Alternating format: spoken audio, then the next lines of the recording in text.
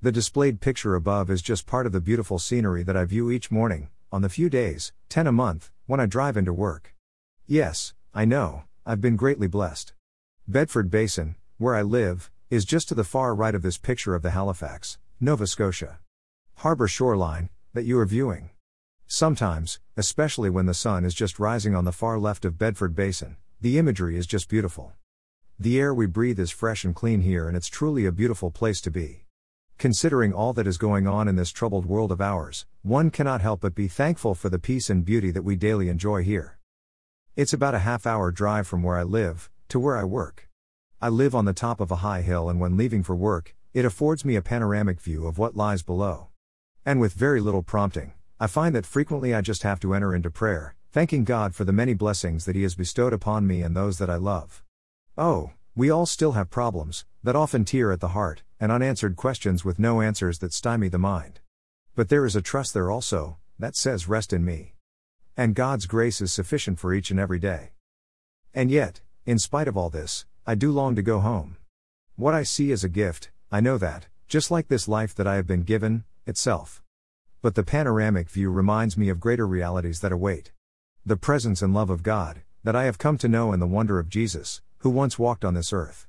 Time, that precious commodity, that we all take for granted, ticks away, like the sand in a glass timer, and I know that I and this world that I see, will all pass away. I marvel what I now see, that I never saw before. I marvel at what I now hear, that I never really listened to before. How could I have missed it for all of those years? How could I have not grasped what was so apparent, yet I delegated it aside? Somehow, through God's grace alone, He drew me into the words that Jesus gave us, and they began to take root. Who else could say what Jesus said? Who else could do what Jesus did? Who else stands totally alone in all of the world's history, as utterly unique? No one but Jesus. Jesus alone.